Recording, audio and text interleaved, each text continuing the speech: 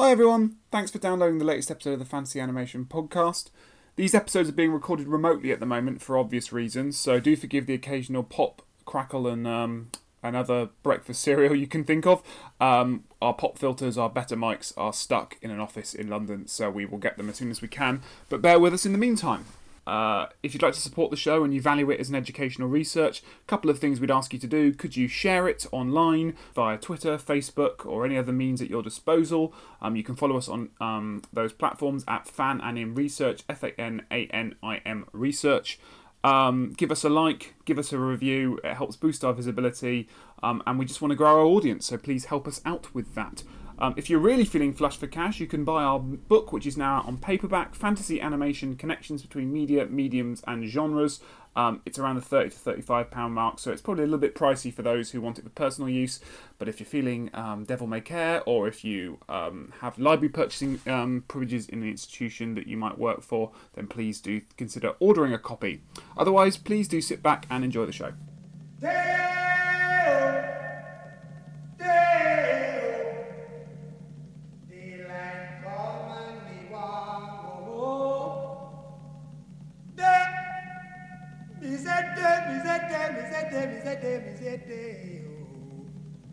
Daylight come and me want go home.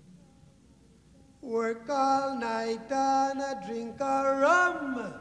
Daylight come and me want go home. Hello listeners and welcome back to another episode of the Fantasy Animation Podcast. I am enthusiastically and as always Alex Sargent. I am equally as enthusiastically Chris Holliday. I'm a little bit sleep deprived, so this is going to be a weird episode. And it's going to be a particularly weird episode because we're here to talk about Beetlejuice, a film that you kind of chose for your feel-good fantasy animation. It certainly, I think it got to the final, but we've decided to do anyway because one, why not? And two, we have a very special guest to talk about it. So, without further ado, I'd like to introduce Jing-An Young, playwright, screenwriter, and academic. Recently finished your PhD, is that right? I did, yes, June 1st. Dr. Young, welcome to the podcast, and thanks for coming on the show. Jing-An, why Beetlejuice? Why did you want to talk about it so much? I think because, number one, I hadn't seen it in a long time until it appeared on your feel-good quiz, which I painstakingly tried to get it to win. Just like every day checking your quiz, which, by the way, are fantastic, and everyone should check out your Instagram quizzes, which I'm a huge aficionado for. But basically, I grew up with it. I think I was a preteen. I must have been like 12 or 13. I had a VHS copy of it. And it really sort of cemented my sort of love for kind of this genre, which kind of Burton is known for, but also very much my field, which is like B cinema, Hammer films, of kind of the 1960s, of just kind of satire and horror combined with this sort of, I guess, commentary on family values and American consumer culture and all this stuff. And this film kind of encapsulates that. And I think it kind of is one of Burton's best. So that's kind of why this film. Well, I suppose I'm coming to it from with my I nearly said fantasy then, with my fantasy hat on, which is I don't mean that. I mean my animation hat on. Obviously, Burton is a figure who crops up, and we've obviously done Corpse Bride and Charlie and the Chocolate Factory, and so we've done a couple of Burton films.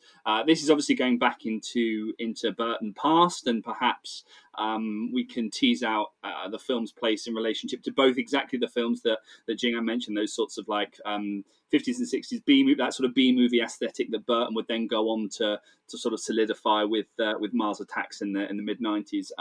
Obviously, this film is renowned for. It's interesting because it is both renowned and not renowned for its visual effects. So it's obviously this accumulation of stop motion, prosthetics, makeup, and then blue screen. But then equally, I did a little bit of research, and it doesn't really appear in much or in many VFX histories. It seems to be sort of subsumed, from what I can find, subsumed by Burton's status as an auteur. And I wonder whether it's just because, like him, the film is quite difficult and sort of hard to describe it as one thing. I've heard it described as a ghost comedy. It's interesting in that obviously you use the word satire and its relationship to sort of consumerism. So bit of ghost comedy, bit of surrealism. It obviously uses animation. Alex, for you, fantasy. If I remember rightly, you've seen the film before. This was as have I, but this was a return. This was a return to Beetlejuice. Yeah, absolutely. It was a film that I'd seen a couple of times. I never really had any childhood engagement with it. It just passed me by. Although I do remember the animated TV series popping up now and then, so a nice link there. But to me, it was a sort of first proper attempt to get to grips with the thing, because as you say, it can, I think, be tonally very abrasive, because it's just sort of all over the place and seems to sort of switch movies every 15 minutes. And part of its anarchy is its sort of, I don't know, tonal shifts. So I've found it a movie in the past watching that I didn't really get, but I'm glad that you mentioned satire, Jing-An, because I think that's my way into this movie this time, was that I felt it actually was quite a biting satire on lots of things, American family values, sort of American national myths, identity, white suburbia, and the cliche about Burton is that he's sort of there for the outsider. But I actually found, I find quite that often that's quite a sort of cozy way of doing it in a lot of Burton's films. But this one I found actually had some teeth and bites and nastiness behind it in a good way, and I found myself clicking into it this time. So I'm cool. Let's talk about it. So actually, to kick us off, I mean, I've got a couple of things I wanted to say about the opening sequence, but actually, personally, I think for listeners who are perhaps unfamiliar with your work, Jing, obviously this isn't necessarily an area. I mean, let's talk about fantasy animation. This isn't an area, and when we were speaking to you about the podcast, this the relationship between fantasy and animation isn't something that's perhaps directly related to your research interests or your research kind of specialisms, but seemingly there is a connection to be made between the period and the era in which you primarily work, so the sort of 60s, if I remember rightly, and Tim Burton. So I just wondered if you could give a sort of outline of what you sort of tend to research and whether that sort of informs what a film at first glance that seems to be sort of quite distant from where you sort of primarily pitch your academic tent. Yeah, so I guess the films I look at, which are sort of late 50s and then kind of going into the mid 1960s, kind of right before we hit swing 60s. And actually, it's quite a shame because before the lockdown, I was going to be with you guys on stage at the Cinema Museum to talk about Yellow Submarine, which is a movie I finally finished watching because it gets very, but all the kind of, the psychedelia and all the kind of politics are there about, conservative culture and things like that. But back to your question about fantasy animation, a lot of the films from the 50s, as you both know, kind of all used artificial sets. And that's the idea of creating realism, but very much through kind of a lens of sort of, unrealistic, right? Kind of, for example, there's a film called Miracle in Soho, and it was written and produced by Emmerich Pressburger, who had just broken away from his partnership with Michael Powell. They had some kind of disagreement. Michael Powell went off and made Peeping Tom, which is an amazing film. Yep. And which also kind of, I think, uses kind of fantasy to some extent with the idea of like cinema or tourism, things like that. But Miracle in Soho was a film that he decided to follow up his break from Powell with. And it very much reconstructs Soho, which is kind of my research about London Soho. It recreated Soho on a Pinewood set. And it was painstakingly sort of built. I mean, it cost like, huge amount of money for that period of time. But it's like that idea of like creating realism, but through, an artificial mode. So I guess that kind of feeds into Burton's kind of oeuvre, right? Where it's sort of like, I don't know, it's sort of that, you mentioned like suburbia, but like suburbia in itself is like constructed realism, because it's all about, I don't know, help me out. It's sort of like being, I don't know, subsumed by, kind of this neoliberalistic fantasy world, utopian, where everybody's free and equal, so called, but there's like this very clear hierarchy between rich and poor, and television reigns free. So I guess that idea as well, television culture, which I think Tim Burton very much looks at in like Ed Wood in that film, like the idea of, the commercialization of everything and how that interacts with creativity or artistry. And I think with Beetlejuice, it's very much, and also with Nightmare Before Christmas, and I think I read something about how distinct those two films are together when you watch Beetlejuice and Nightmare together. They both have these trickster protagonists. You have Beetlejuice and you have Jack Skellington, sorry. It was like, oh, Pirates of the Caribbean. But like, those two characters, they're very much about kind of questioning their environment, but also being able to kind of manipulate that and kind of disrupt this, again, back to this kind of idea of consumer society, consumer-led society. The issue of kind of suburbia, I think the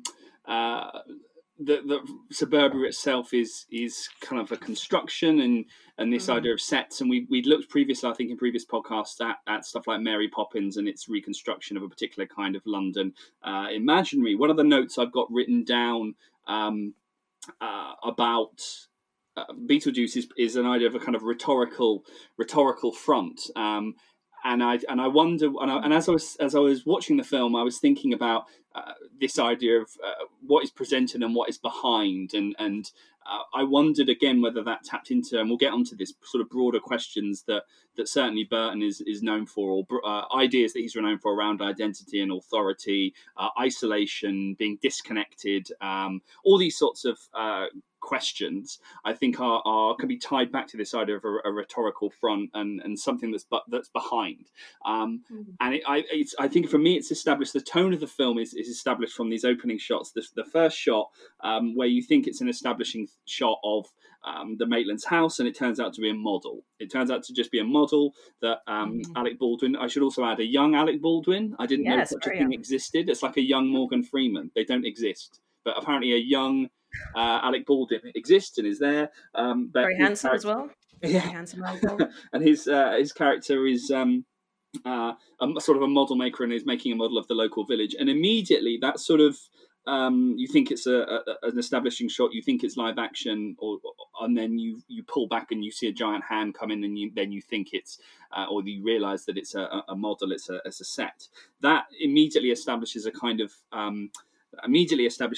playfulness, and it reminded me of the opening to sort of Frankenweenie that you begin in a sort of B movie pastiche, and then you sort of come out again, and it's the real diegetic world of the film. So all of these sorts of plays with rhetorical fronts and what's really behind, I think ties into broader themes that Burton is interested in terms of life and death and reanimation and the undead and outsiderdom, but also that it's exactly right. He's interested in facades, or it seems to be that he's interested in facades, and you have the facade of the film itself matched by this sort of picture perfect postcard image of suburbia that is then slowly sort of deconstructed. These idea of sort of artificial spaces, artificial sets, is sort of writ large in the history of fantasy cinema, because, right back to, something in the Hollywood context, something like The Wizard of Oz, or indeed, if you go to the British context, something like the Pressburger film that's name has escaped my head. Red Shoes. Red Shoes, or indeed, the sort of Wizard of Oz in reverse movie in Heaven, one of their most famous, and it's completely slipped my mind. Matter of Life and Death. Matter of Life and Death, exactly. These movies rely on the beauty of very obviously fake, beautifully constructed sets to articulate visions of alternative spaces and alternative worlds that do not exist. And part of the pleasure in those movies is sort of admiring the immaculate design of set. And it's almost like with Beetlejuice, quite a lot of what's going on is almost a resubmersion of that. In fact, there's a lot in this film about taking rhetorics and flipping them on their head in terms of fantasy, because the movie sort of does that, but what it does is it makes suburbia and makes, white wasp America seem strange through its set design. And that plays into the narrative, because the narrative is essentially taking what is quite a well-worn trope, which is the sort of haunted house movie, or haunted house story, something that goes right back to sort of the history of popular literature in the US, and flipping it on its head by putting us on the side of the ghosts rather than on the sides of the family. So yeah, there's loads going on, even in those opening few moments. I think you're right, that sort of narrative switch that the film, the move that it makes by having the film take place in the perspective of the ghosts is something that I think in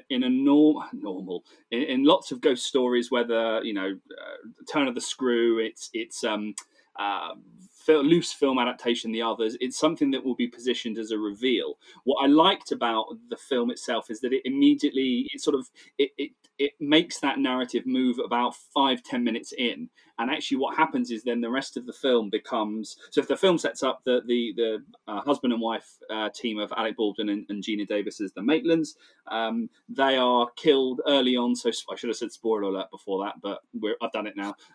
So they are killed. They drown right at the start of the movie after about 10 minutes.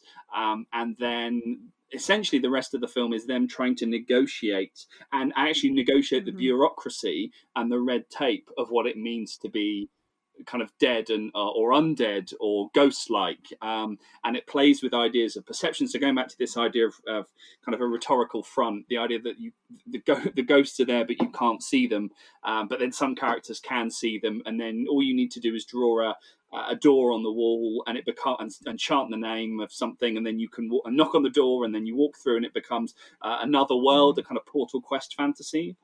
If I know my Dr. Sargents, a Portal Quest fantasy, and then suddenly the characters are stepping into another world, and then you have all of that sort of office space, or as I said, the red tape, the way in which the undead is, or the this kind of limbo state is presented through quite, as you say, a sort of bite. I like the idea that it's got a bite to it. That the film certainly has a bite to it. But I do think that the film is very interested in that sort of front and back and things that you present and the artificially. Burton seems very interested in, is part of his discourse on identity and agency and movement. Certainly the film is about moving over and across thresholds, but as I said, I quite like the idea that the something that might be a reveal in a ghost story 45 minutes, an hour in, is something that's immediately handled after the first 5-10 minutes, and then the rest of the film just becomes a sort of a playful, as you say, a playful satire that seems to pull in a lot of quintessential typical Burton tropes along the way. I just love that scene when they enter the so-called afterlife, or I suppose it'd be Hell's waiting room, and they meet their caseworker, who's played by the incredible Sylvia Sidney, and she's like this, chain smoking old lady who's got, her head cut off, and that's how she died, and she's lecturing them on how they haven't relied upon the handbook for the deceased. Sorry, deceased. Yeah, there's also a joke in there where he says, Alec Baldwin reads it, he goes, the handbook for the deceased. No, the handbook for the deceased. And you're like, oh, that's so clever. And like that kind of thing for me, that winking, that self-reflection, that thing where you're talking about rhetoric and that kind of very much, nod, wink, wink, that dramatic irony is something that I really miss from Tim Burton films of today. I just, the Willy Wonka films he did were just, oh my God, they're just so appalling. I just, there's something very, it's almost like the artifice is sort of almost too much. Sorry to digress. I just hate those films so much, both of them. Not Willy Wonka and Alice in Wonderland, those two films. Sorry, I just get them mixed up because they're so similar. Yeah, I think. I don't know. There's something about that. But anyway, yeah, Hell's Waiting Room is just fantastic. It looks like an IRS office or a council bureaucratic civil servant place, and it's just it's brilliant. Well, I do think that you can split. Jumping off what you said there, you can sort of split. Well, can you though? Like, I was thinking about Burton's career, and certainly when I was watching the film, it felt very much like a Burton film of the late 80s and early 90s, up until probably something like Mars Attacks. Mm-hmm. Or actually, no, probably a bit later, up until something like Sleepy Hollow. Mm-hmm. And then the big the big sort of shift, I think, is something like Big Fish in 2003. But I think, I don't know, there's something, I mean, I am interested in Tim Burton. Obviously, we've talked in previous episodes of the podcast, his relationship to animation more broadly. One of the ways that he's considered and framed as this unruly animator, largely because of three reasons. The first is this sort of shared understanding of his transgressive behavior, that he is a figure himself, has a sort of simmering strangeness, I think, that seems to persistently underwrite his star persona. The second element, I think, is this self-management, or this image of his offbeat kind of peculiarity, the fact he's eccentric, his wild hair, etc. And then the third thing, I think, is this industrial relationship that he has historically with the Disney studio, that he wasn't quite, he didn't quite fit well with Disney in the 80s, and previously he kind of considered his role very famously as that of a zombie factory worker, and so he's always been a figure who hasn't quite hasn't quite fit, and so certainly I think his relationship, or certainly I could see his some of the sort of preoccupations with as I said, identity and authority. There's a quote that I've got here about Burton as a filmmaker, that he is, quote, entirely invested, and this is from a book about Burton by Ronald S. Magliosi and Jenny He, The Isolation of Being Disconnected from the World at Large and the Search for True Identity, which I think it perfectly encapsulates a lot of his movies, but perfectly encapsulates, I think, a film like Beetlejuice, which, if I'm right, sort of comes in the late 1980s in and around this sort of sojourn into Batman territory, so, which obviously, as we know, superheroes are themselves connected to identity politics. So, I could certainly pull out a lot of typical quintessential Burton threads, and as you say, that IRS hell's office that they sort of step into immediately sets up a relationship. These are characters that are caught between life and death. Their status as ghosts, their three-dimensionality, they are liminal figures. No, it's just it's so weird to strike like Tim Burton being described as sort of this kind of oddball, because in the 80s, and that's kind of my favorite era for bad B films, and good B films as well. The year after this, you have Heathers, and that's, I'm a huge Winona Ryder fan. That's another reason why I love this film. And Heathers, The Lost Boys, The Witches of Eastwick, which comes a year after this film as well. There's this kind of, and Jack Nicholson plays almost parallel character to Michael Keaton's Beetlejuice.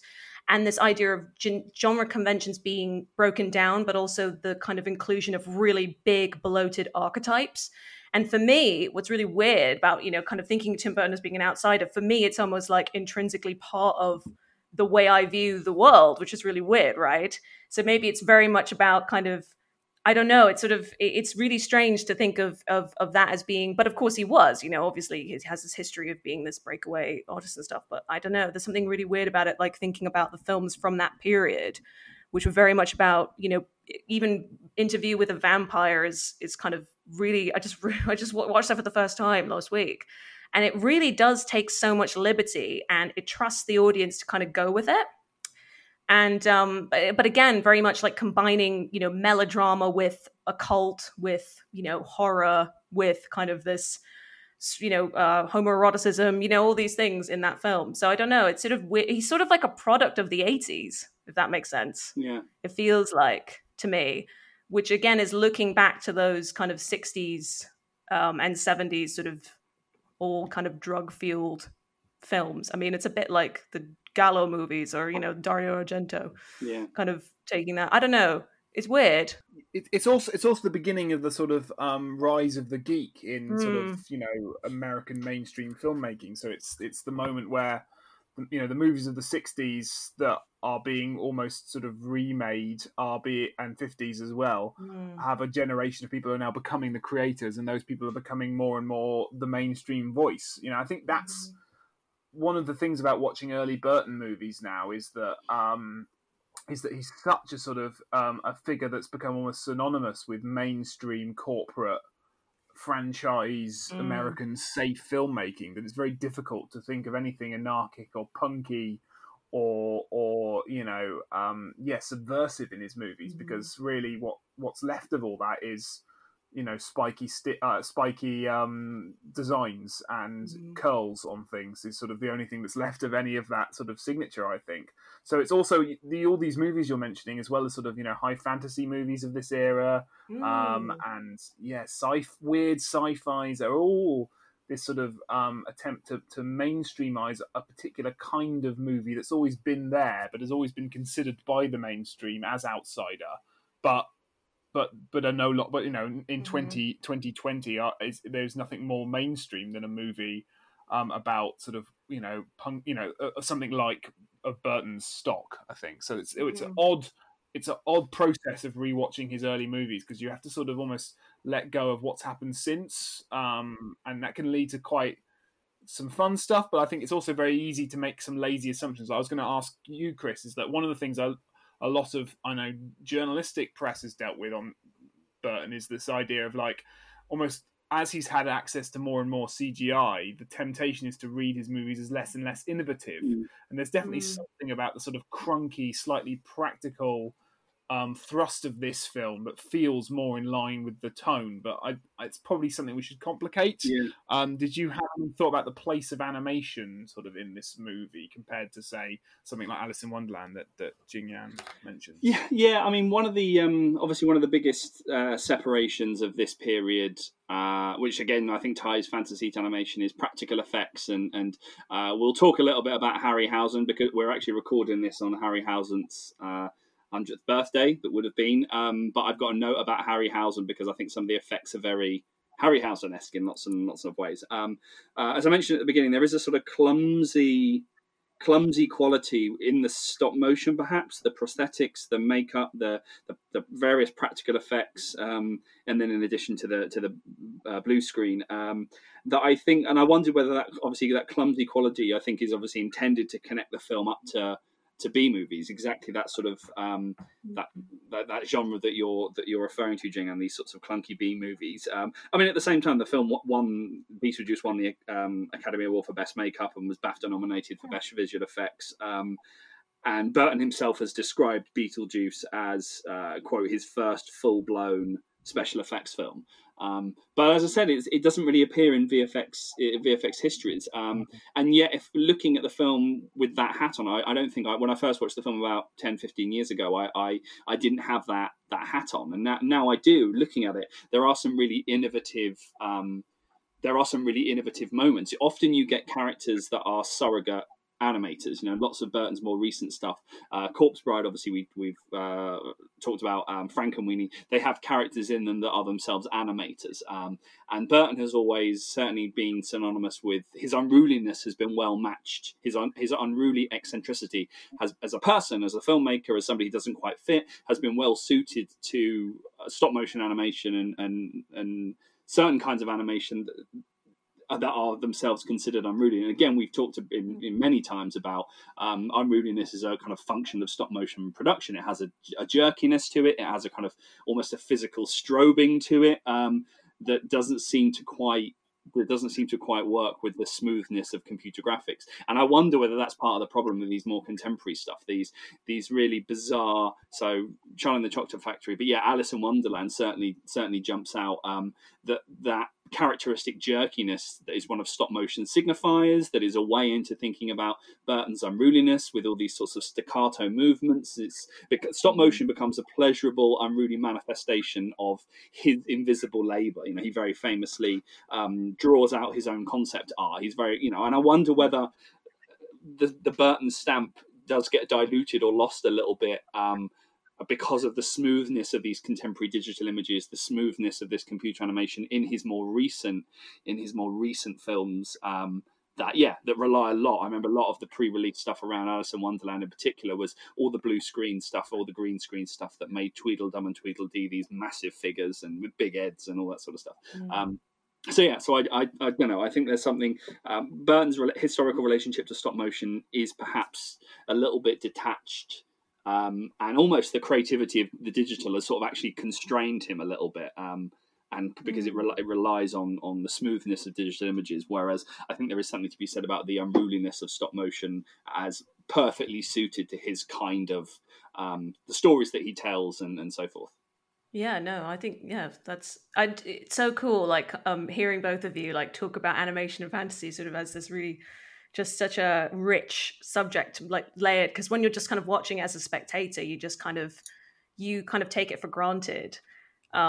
So yeah, I mean, yeah, I totally agree. I think maybe that stop motion, like I'm just thinking Nightmare Before Christmas, there's so much of that, as you say, staccato movement, which goes with that kind of sense of humor and play about, being obsessed with Christmas. And there is... I had a question about kind of surrogacy. I have a couple of question marks around the character of Lydia. We mentioned briefly Winona Ryder, and who says things like, "My whole life is a dark room. I myself am a strange and unusual." So I've just put surrogate Burton question mark. But I think there are bigger questions about how serious. The film does. It's a comedy in lots of ways, and it's a satire, but it's dealing with some, I don't know, quite serious subjects. It's quite a serious, and especially I think embodied in the character of Lydia, who's been read as this sort of depressed teen. And so I wondered if there's anything to sort of say about kind of her as a character, because she's, I don't know, she's an interesting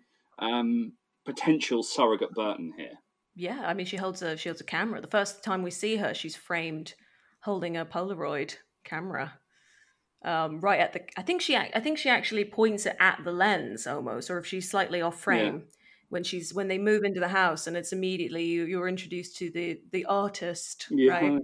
So yeah, I would, yeah, right, the artist, and she does sort of do that when she introduces herself to the Maitlands the first time when they're wearing sheets. And they're pretending to be ghouls, and she says, oh, what does she say? She's, I think that's exactly what she says. She says something like, oh, I'm this tortured person, and I'm strange, and but yeah, I mean, I agree with that. I think there are variations of surrogate Burtons. I think even Beetlejuice might be a part surrogate Burton. I read somewhere that Michael Keaton improvised on the set, I think. So there is that kind of idea that, with Burton himself. So maybe there is an idea of sort of the various facets of his personality, the kind of the trickster, the melancholy teenager, the artist, the tortured artist, and then also in the Maitlands, the very conservative, very conventional couple of just wanting to live out the American dream and be left in peace. Yeah. So is that what's being critiqued here? We should be more like Beetlejuice and less like, Middle America. What's the subject here? Because you mentioned the kind of consumerism, and I think that Catherine O'Hara's character, she's an artist. Is she a sculptress? I think she's a sculptress. Sculptress. So yeah, who's the target then? Because I am interested in. There's a lot going on in this movie in lots of ways, and so what do we think is the kind of target in this movie? Is it Alec Baldwin and Gina Davis as the Maitlands, or is it the Dietzes who turn up and try to sort of hollow out the life that was previously lived there and sort of start anew? I think it's that issue of hollowing out that struck me this time. Actually, I think if we had to pick a broad target, I think the film is painting in broad brushstrokes, but I think it's this idea of a certain American consumerist mentality which robs things of their context and things of their past and things of their substance in favor of that which would sell and that which would sort of, make money. And there's this whole thing about, they want the house because they want the aesthetic of this sort of old house, but they don't want the house actually to have memory or to be old. And there's this, there's this whole sort of critique, both positive. There's a sort of critique that's kind of attacking and biting and nasty, and there's a critique that's sort of more playful about sort of using cultures and using spaces and using even music out of context and the absurdity of doing that. And that everything, when it is meaningful, has a history and has a voice and has a memory. And then I think once you sort of play with that, there are lots of ways of reading that. And I've got to like having what I didn't expect to think about when I was watching this movie is sort of recent events in terms of sort of dissembling white privilege. And this is a very white privilege movie. It's a very white movie in many respects. Well, in all respects. Apart from perhaps the soundtrack, but we can talk about that in a bit. But it's a very white movie on screen. But what it is doing, it's sort of it is attacking the idea that, or it is it's almost like the ghosts function as a metaphor for the past. The past that we forget when we don't acknowledge our own privilege as sort of white humans on the planet. And it's these characters that come into, the one family comes into a house, doesn't realize it has a past, doesn't want it to have a past, and refuses to see the past. And you can read that as a story of American national identity. American isn't a new country, despite how much it says it is. And there's layers of reading it about as much about sort of racial identity as anything else. But I think it's this idea of American consumer values and American national identity destroying the past and thus sort of almost bludgeoning meaning out of spaces and ideas that really struck me on this watch that I think does mean this thing has teeth. I mean, just the kind of the kind of stuff that she fills the house with is this Memphis design the postmodern furniture from the 1980s, which were a bunch of obviously a quick Google showed me they were a bunch of Italian designers who sort of they appropriated the name Memphis from the Bob Dylan song "Stuck Inside of Mobile" with the Memphis Blues again, which is interesting. But that kind of very big graphics, big color, larger than life furniture. I mean, every room that Mrs. Dietz puts up, redesigns is kind of appropriating another style, right? Another aesthetic to fill this house. And there's just so much stuff. That's an interesting idea, the idea of reappropriating history or kind of trying to rearticulate it, which is a very American, cliched thing, right? The idea of appropriating something. Yeah. So yeah, I totally... And I was talking about rhetoric earlier. What you're saying there, Jihan, that it's doing sort of aesthetically for the design, it's doing narratively, because the story of of the haunted house, the story of conquest, like pop. I'm not the person that invented this idea, but people like fantasy historians like Brian Atterbury have talked about this idea of American popular literature, of which fantasy is among it, being based essentially on the white Anglo-Saxon fantasy of exploration. And the logic of pretty much all popular narratives is about the excitement in exploring and conquering, whether it be something as on the nose as, say, sort of James Fenimore Cooper's Last of the Mohicans series, or something like Washington Irving, who wrote Sleepy Hollow, which Burton adapts and is sort of much more ghostly. Nathaniel Hawthorne, ghosts are stories are about conquering ghosts, are about conquering the past. But this is a story about the past conquering the present, and the ghosts taking over and refusing to be ignored. And I think, as you're saying, exactly right, it really feeds into this critique of American national consciousness that I just hadn't struck me before. There's something therefore to be said, because there's a couple of bits that stood out. Actually, the first bit I've already mentioned is Alec Baldwin's character Adam Maitland being this model maker, and and actually part of the reason that at the start him and his wife, he wants to go into town is to buy some more paints and some more stuff for his models. He's very interested in appearances, and as I said, the first shot of the film looks to be an establishing shot, but it's just a short kind of model. And there's also another moment where Charles and Delia Dietz, so Jeffrey Jones and Catherine O'Hara, I think, are sitting facing each other in chairs, and it looks to be indoors, and then the camera pulls away and then they're just outdoors, and it's just like a white wall behind them.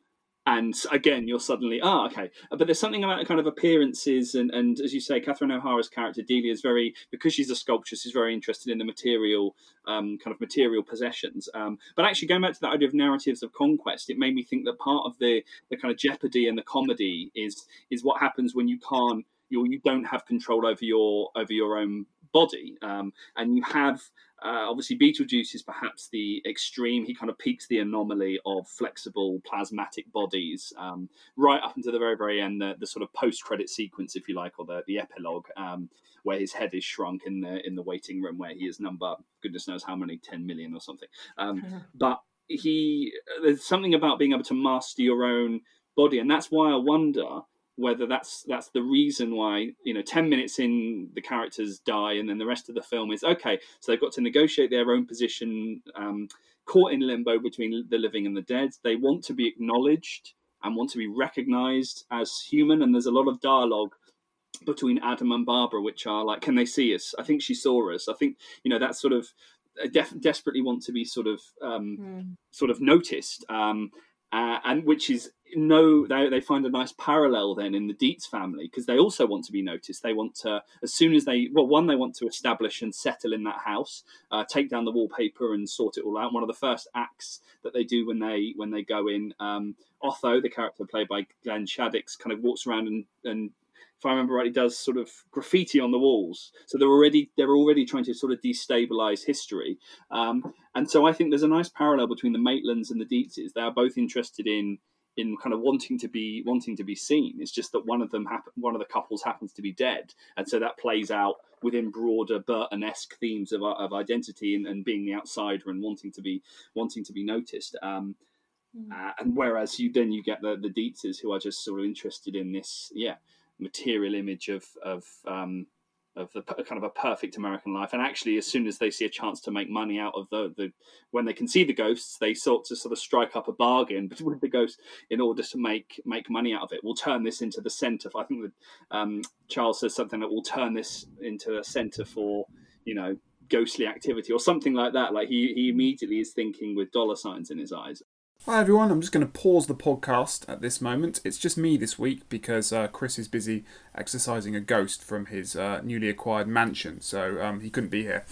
But I just wanted to remind you all that if you are enjoying these podcasts and you'd like to help grow the show, the more listeners we get, the more likely we are to be able to keep doing this. So it's always useful to have likes, to have retweets, to have shares, to have reviews if you download it through Apple Podcasts, otherwise to subscribe or like or do any kind of thing like that. They all help the algorithms, they all help boost the visibility of the show.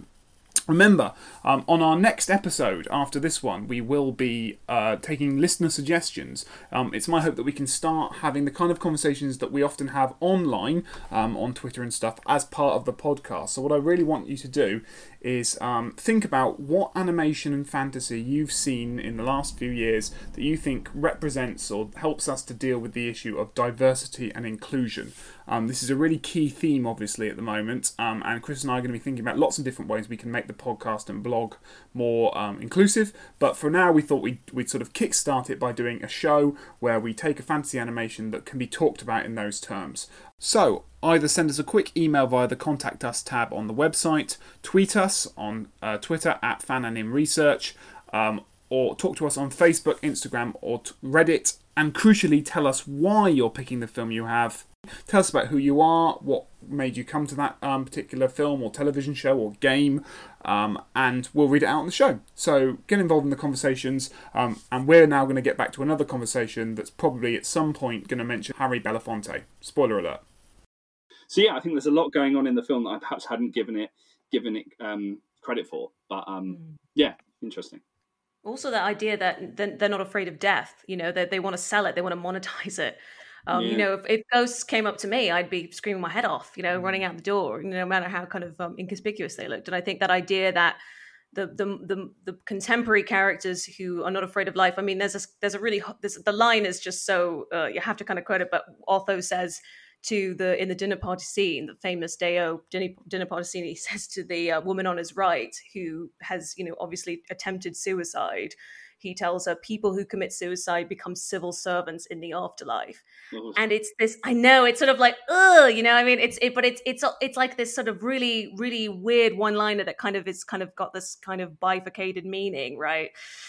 Because it's repeated again in the waiting room with the actual civil servant who has actually slit her wrists, right? She's painted in green and she says, if I knew what I knew now, and then the entire room starts laughing. And it's this idea of like laughing at death, which I think, again, comes into what you said about, Burton being this kind of brooding sort of, melancholic, figure. But I always find that really, I never know what to think when you're kind of being presented with that type of humor, because it's sort of like, can I read into it? Can I not? Is it funny? Is it not funny? But it's very Burton-esque, isn't it? I think that idea. Well, it's certainly, I think, obviously Burton, as we said, is one of those sort of figures, and certainly an ideal candidate to think about these bodies animated live action. They seem to be really interesting sites to think about resistance and change and ulterior behaviour and broader kind of questions of unruliness and marginality and also the experience of what it's like to be marginal. And so, yeah, and again, lots of Burton's movies. Corpse Bride is obviously a terrific example because it offsets the world up top with the world down below. And again, you have a similar organisation of sort of fictional spaces. One is, and both of them are led by a certain degree of kind of bureaucracy. But certainly, what Burton tends to do is place the world of the living is incredibly mundane, and then the world of the dead as these really exciting and interesting places. So it comes as kind of no surprise that I certainly found the world of the undead, where the characters, the Maitlands, go through the door that they've drawn on the wall and into this, as you say, this IRS office. That is a lot more vibrant and playful and colourful and comedic. It's where Beetlejuice sort of resides. That is there's a lot more kind of animation, quote unquote, going on, and energy and vitality than there is in the sort of stifled world of the living. It's also about sort of ideas of flipping the abject on its head, isn't it? And that the moments that you mentioned, Jing Yang, about them not laughing, that sort of laughing at death, is perhaps the most abject moment in the film, in that it's kind of funny. It's also absolutely terrifying to another degree, that these sort of characters are so consumed with making money that they can't even appreciate the horror of death and the horror of mortality. And that's, that's interesting, because therefore, normally a ghost is a figure about that, but the ghost isn't the one that's sort of representing the abject figure here. It's the human that's representing the abject figure. The ghost is perfectly comfortable with that idea and is willing to engage with it, but the humans are not. And then what you're saying there, Chris, I think that's also interesting in terms of how they articulate outsiderness, is the scene where the ghosts put on the sheets to try and be seen. Yeah. So they try and do the haunting, and they put on the classic sheets, and they sort of make the ooh noise. And it's almost like that's a sort of, I felt that was a very clever way of sort of articulating what it means to be an outsider speaking to a sort of hegemonic norm, because essentially the only way they can be seen, the only way they can be heard, the only way they can be acknowledged by these people is to adopt a lexicon, a vocabulary, and iconography that the mainstream are comfortable with, and that's the way they are allowed entrance into sort of into the dialogue, that they have to look like quote unquote ghosts to be seen as ghosts. Even though that's not what ghosts look like in this world. So it's a very clever way almost of articulating something that's to do with identity politics, but through sort of quite almost a funny sight gag involving a sheet. And yeah, interesting. Well, and also the pleasures of practical effects. It's the most lo-fi visual effect one of the most lo-fi visual effects that the film has, and some of the effects do stand up really nicely. As I said, there's some Harryhausen-esque moments where the Maitlands threaten. I think that they when they first realise that they are dead because they can't step outside, or when they do step outside their own house, they seem to be in this sort of netherworld, and that's very very stop motiony, very Harryhausen and so forth. But yeah, I quite like the fact that one of the most lo-fi effects in the film is exactly what you're saying, putting on sheets to look like a sort of broad, also to certainly be culturally accepted as ghosts. Moments where they kind of rip their head off and their skin and distort their faces are grotesque, but not what we think ghosts are. And certainly this all you need to do is stick on a sheet is the lowest form of wit. No, but it's the lowest form of special effect, and it's the one that ultimately grants them access to this world. Can we talk about sound now? Sure. Okay, so before we came on air, Jing, and you were singing a little song, and I'm not going to get you to sing the song now, but is that... Yeah, I mean, what do we make of the film sound? Because it's cropped up a couple of times. I have a few notes on sort of sound in animation, but I just wondered... I guess what that particular sequence that we were referring to is doing, and obviously if you want to give us a couple of verses, feel free. You should just do a little post prod instead of the beginning of that film. We'll do a little interruption and it'll be that song. But what's going on in that sequence? Because it is a sort of, in a film full of, as I said, it's difficult to describe the film as one thing. What does that sort of dinner sequence, what's its role? I think because for me it certainly is a standout moment. Well, I mean, obviously it's one of the funniest scenes in the film. I think it's a very recognized and beloved scene. I believe Tim Burton actually wanted to take it out of the film, and everyone convinced him otherwise. But I think because of the song, because of the Belafonte song Deo, the Banana Boat song, it just gives it a kind of, it injects it with, again, this whimsical sort of humor, which again could possibly endanger the film from becoming too dark, which again lifts up the tone of the film again from becoming sort of too gothic, too much horror. I mean, that's sort of for me because it comes sort of, I guess, 3/4 of the way in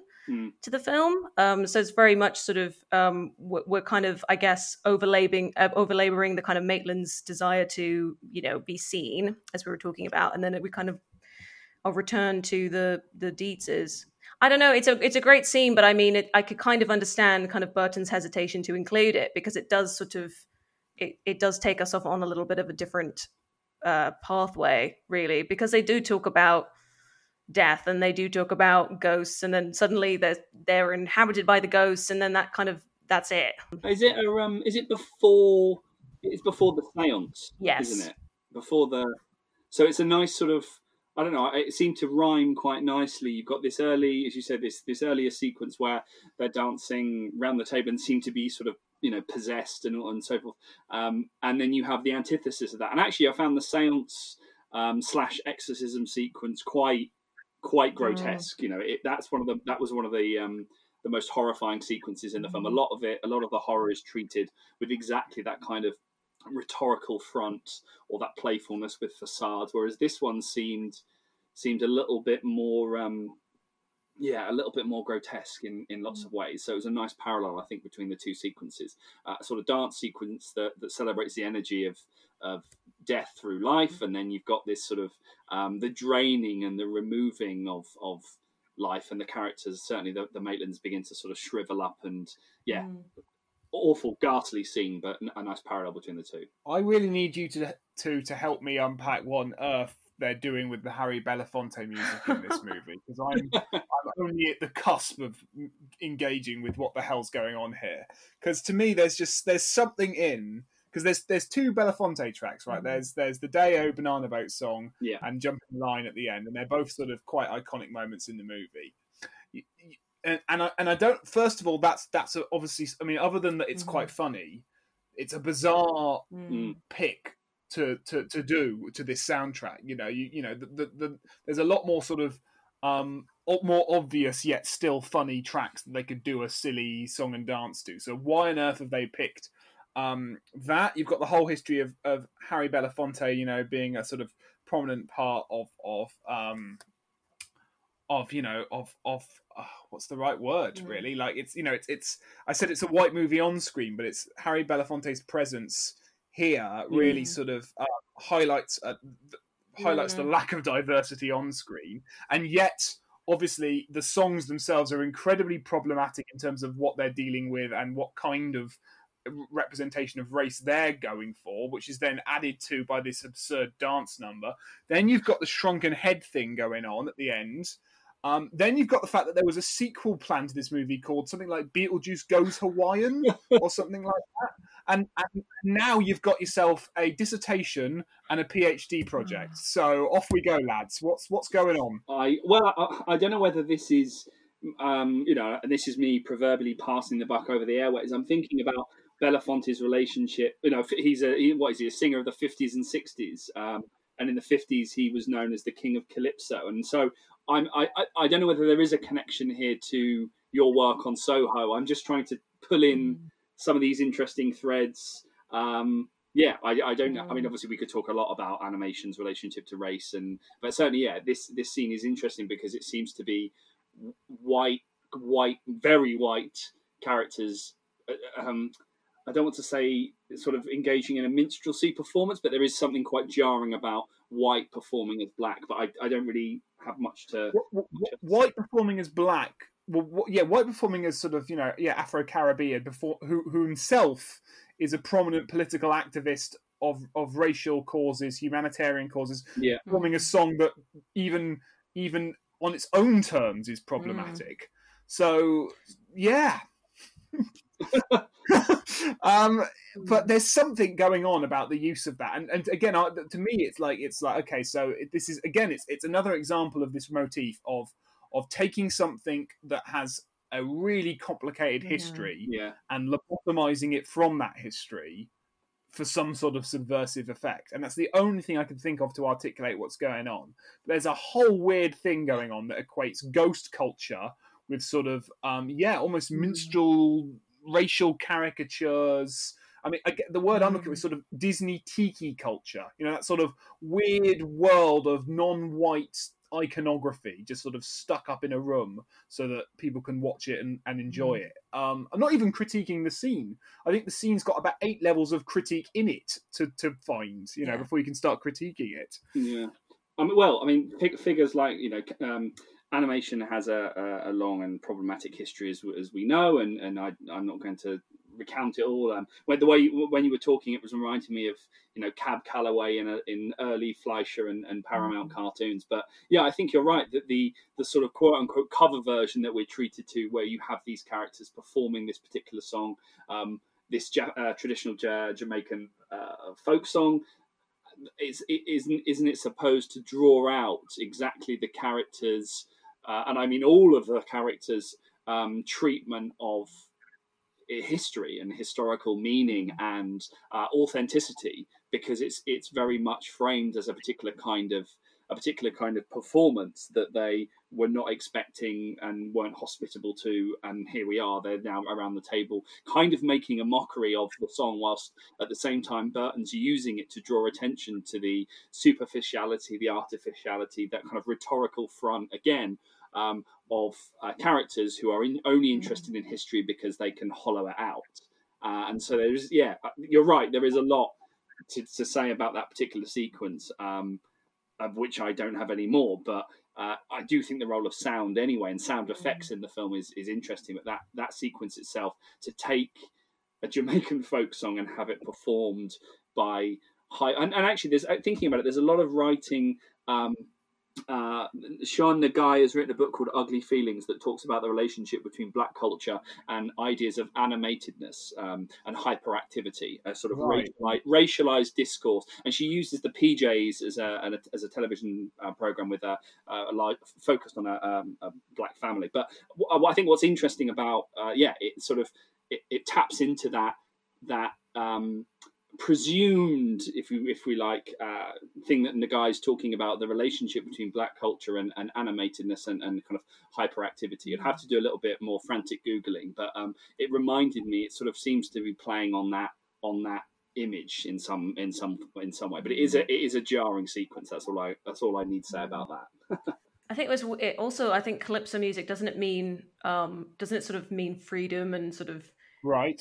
It also signifies symbolically like the ghosts of the past. So maybe it's sort of just this. I mean, if we would just sort of distill it into sort of just a gratuitous way to signify these things, but also through everything that we've talked about, where it very much is about, kind of reappropriation and sort of maybe either paying homage to it or paying attention to it or disrupting it, or again making a comment on these very white characters. Yeah. But it's really, I didn't know that about sort of the use of black music in cartoons and animation. It's really interesting. I've done my frantic Googling. So animatedness is Nagai. So this is Sean Nagai's book, Ugly Feelings, talks about animatedness as a term for politically charged affect of non-mainstream groups who are characterized as overly emotional, overly agitated, and usually oversexed, while simultaneously imagined as pliant or lacking in individual agency. And so obviously we've got things,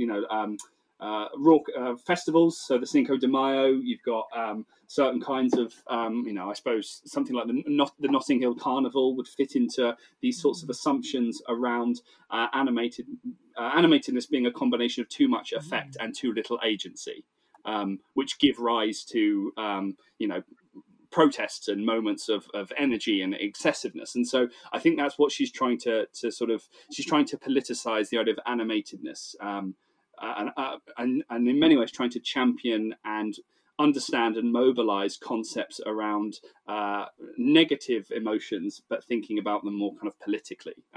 So the animatedness, I think, in that particular sequence is interesting, and given exactly that kind of agitation, and because it's essentially it's white characters behaving like animation, that they're contorted and you can almost imagine in between the frames Burton moving these characters, as if they were puppets. But anyway, that's all I have to say about that. But it did chime with Nagai's work on animatedness. Yeah, there's definitely a coded, racialized addition to that performance that you can read in so many ways that I've gone cross-eyed thinking about it. But yeah, I thought a lot about it, and I still don't know. Listeners, write a sequence analysis of it for us and let us know. That would be good. I've got a couple of things, a bit on sound, but I just want, normally when we talk about these movies, and I said this in previous podcasts, like bits that you really enjoy or sequences that really kind of stand out for you, or things in the film that you're like, that's the bit that I remember. Because, we haven't really talked about Beetlejuice as a character, weirdly enough. Because he's not in it that much. And so perhaps we could talk a little bit about what Beetlejuice is supposed to signify, to what's his kind of role in this raucous movie. Then perhaps favourite bits, and then we'll move towards the conclusion. What is Beetlejuice doing in this film? What does he signify? Well, I think again it's sort of that archetype of the trickster, which is sort of this really popular sort of narrative device to kind of get your other characters to do lots of things, right? Really interesting things. But obviously, he's displacement. He's the agent of chaos. He's a little bit misogynist. Well, he's a lot of misogynist. And he allows, the transformations of sort of that organic transformation where he can suit any environment, and how he sort of is very ephemeral, and he kind of can move between worlds quite freely. I mean, even the end, yes, he's in the waiting room, but we know he's going to get out. It's that idea of, I don't know, a lot of things. But I think, you can apply the Faustian, codes to this, the idea of, he goes to these two souls, and they have to sell their soul if they want to get these people out of their homes, and it ends up being actually the human girl Lydia Dietz who ends up releasing him, I guess. Well, does she release him? Wait, maybe no, that's a scene where he tries to convince her to release him. And she doesn't. Yeah, she doesn't. And she also doesn't marry him either. That scene. Because you almost think, and then like so many wedding ceremonies that I've been to, the ceremony is disrupted by a woman who's riding what can only be described as an absolutely massive saber-toothed snake thing through the ceremony, and then it ends. That's the issue. I like the idea of him as obviously the trickster figure. History of animation is rooted in trickster figures. Probably the most famous is probably Felix the Cat, but the trickster figure, him as a sort of agent of chaos. I kind of quite like that. But also he embodies a lot of the. I've written Beetlejuice, flexible body, plasmaticness, and also he's a figure to which I think a lot of his movements, and this goes back to the question of sound. You have a lot of sound effects in the film that are used to emphasize his sort of cartoonal quality.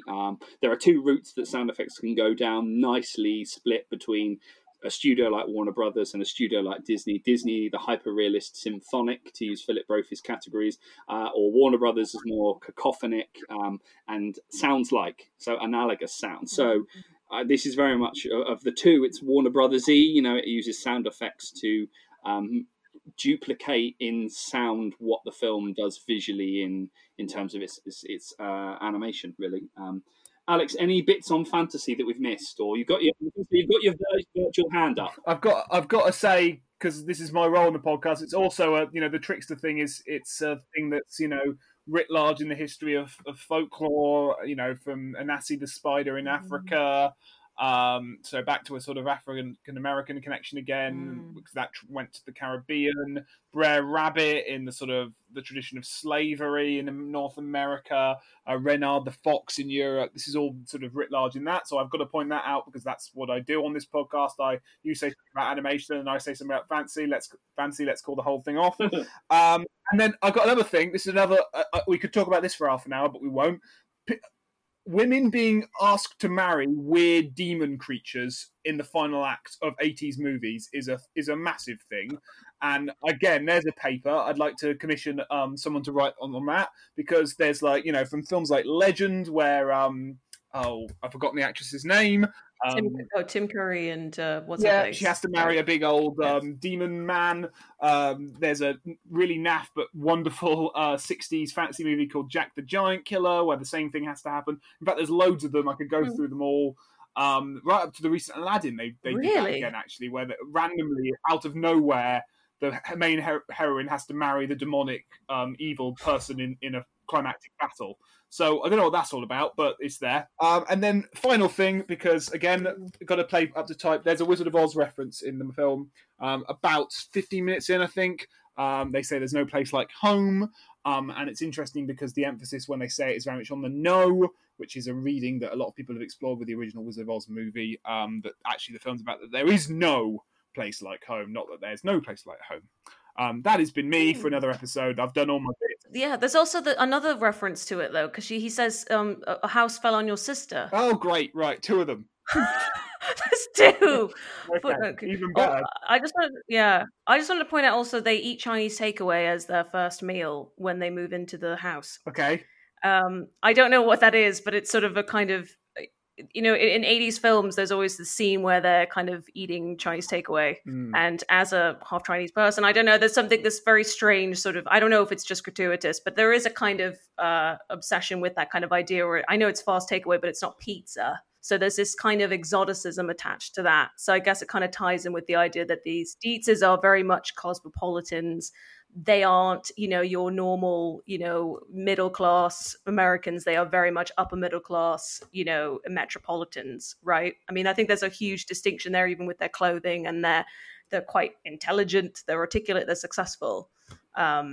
So yeah, just wanted to note that. Coincidentally, I'm watching loads of West Wing at the moment, and they're always eating Chinese takeaway and that, and I don't understand what's going on there. But I think it's you're right, it's some sort of weird North American shorthand for someone that's cosmopolitan, but not time rich. Yeah. Like, I'm cultured. I eat Chinese takeaway. It's like.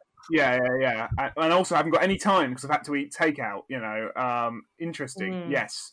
All right, add that to the list. Well. If we're making lists about, because this goes back to this question of whether Tim Burton is really an outsider or not, and actually a lot of the things that I think Jing, you said this, that he's kind of a product of the 80s, and that and so to tie into that, as I was watching the film, I was thinking about 80s movies where, I put a little note about Mary Poppins and the treatment of the home. The home is ostensibly normal, and then weird things happen because of a certain kind of intrusion.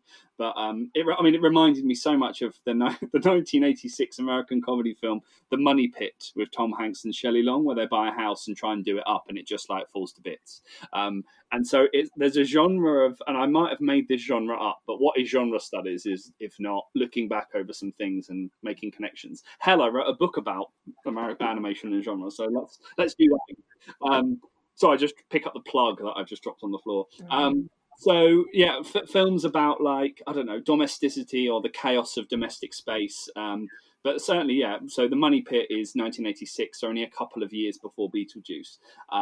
The film itself is a remake of a 1948 film with Cary Grant. But there's something around families trying to establish, okay, here's a house, we're going to do it up, we're trying to secure and establish the foundations for, and then stuff gets disrupted, and so this seemed to be, I'd be interested to know whether, one, that is a genre of the 1980s that I've just made up, or whether it actually existed, and two, this film seems like a kind of Tim Burton treatment of that kind of movie, whereas it's not, it's done, it's given the sort of supernatural quality that we have I don't know. There's something around films like Hocus Pocus or all these sorts of things, which is early 90s. I don't know. I just found the sort of parallel. I think in maybe they're all filmed in the same house and it just looks the same. These sorts of middle America, white houses with white painted wooden slats across them, shutters, that kind of thing. But anyway, it's an hour. We're over an hour in, and I'm so close to saying Beetlejuice 3 times. Yeah, exactly. I think if this episode had been an ice cream flavour, it would be half baked. But lots of fun potential ideas out there for people to explore. But yeah, absolutely. I think a rich movie. Are we all done on Beetlejuice before we wrap this up for another week?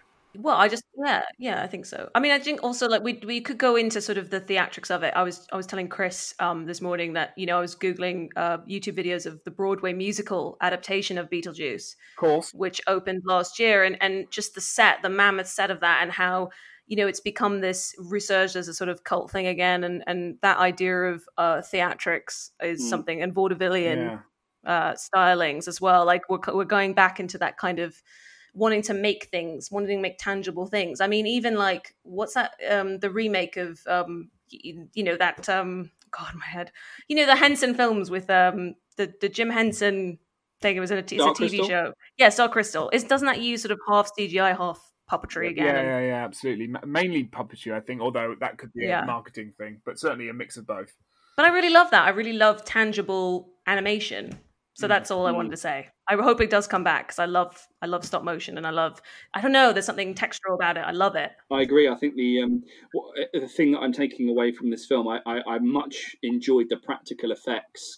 At the dinner party, you have a kind of stop motion snake, the sandworms, all these sorts of things, much more than the intermittent, and there's not much of the blue screen, but I sort of much enjoyed the practical effects. I don't think it's just a nostalgia thing. I think it's that sort of Little Shop of Horrors style, rubbery prosthetic. I really like that. Yeah, that sort of tangible material element to visual effects that many commentators on digital technology are sort of celebrating new technologies for, but also fearful that we're losing exactly that kind of hands-on, hands-in, staccato, jerky movement that is manifesting on screen the labour that was put into it, sort of thing. So no, it's a film, certainly, and as I said, I think it's a surprise that it has been, I wouldn't say erased, but certainly doesn't. It's not often one that gets held up as a moment in VFX history, perhaps because it's a Burton film, and therefore it's a Burton film before it's anything else. It's fantasy before it's animation. There you go. As indeed it always should be. Jing'an, where can listeners find you if they so wish to, and read more about your academic work or screenwriting, plays? You're quite a Renaissance woman. Please let people know where they can find you. Oh, thank you very much. Well, a couple recordings of my plays can be found on my website, jingonyoung.co.uk, and there's a new one up, so that's something to plug, I suppose. And also Twitter at JingOnYoung, and my research about London Soho is at Soho on Screen. So please tweet me film recommendations to watch in lockdown. Terrific. Please do, because all very useful social media profiles and links to lots of great stuff. What do we need to plug? Apparently, books. Apparently, Chris has a book. Yeah. You can buy it. I don't know if you mentioned that. The computer animated film, it's not very good. A better book is Fantasy Animation, Connections Between Media, Medium and Genres, which is out in paperback, which you can now buy. Still quite pricey. It'll be around the sort of £30 to £35 mark. But if you have library purchasing credentials at a university, if you're an academic, or if you just feel like splashing the cash, do buy it. Otherwise, you can find us on the Fantasy Animation website, fantasy-animation.org. You can read our latest blog posts, listen to previous podcasts. We have episodes on Charlie and the Chocolate Factory and The Corpse Bride that you can access in the archive if you want more things Burton. Don't forget, next time on the podcast, we will be talking about a film of your choice around the broad theme of diversity and inclusion. Chris and I would love to read as many suggestions out on that episode as possible. So please, could you send us either a quick email on the submissions platform on the website, or tweet us, or Facebook, or Instagram, or Reddit. I'll give those details in just a second. Tell us a film we should watch and why. We'd love to get as many people involved in the conversation and read it out on the next episode, regardless as to which we pick. So let us know. He takes a breath. You can find us at Fantasy Animation Research, FANANIM Research, on all those platforms. That's Facebook, Twitter, Reddit, and Instagram. Chris, we're done for another week. We are.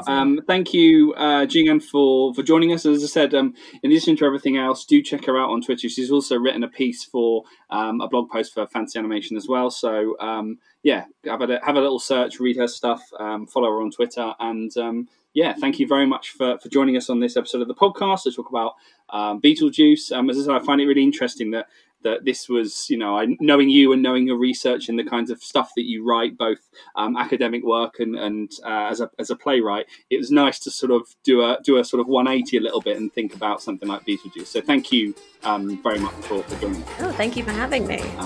All right, we'll see you next time on the episode. Keep the suggestions coming in, and take care in the meantime. Bye. Bye.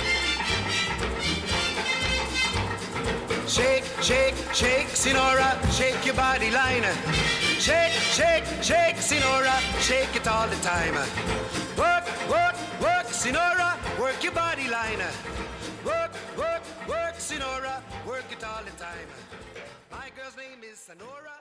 I tell you.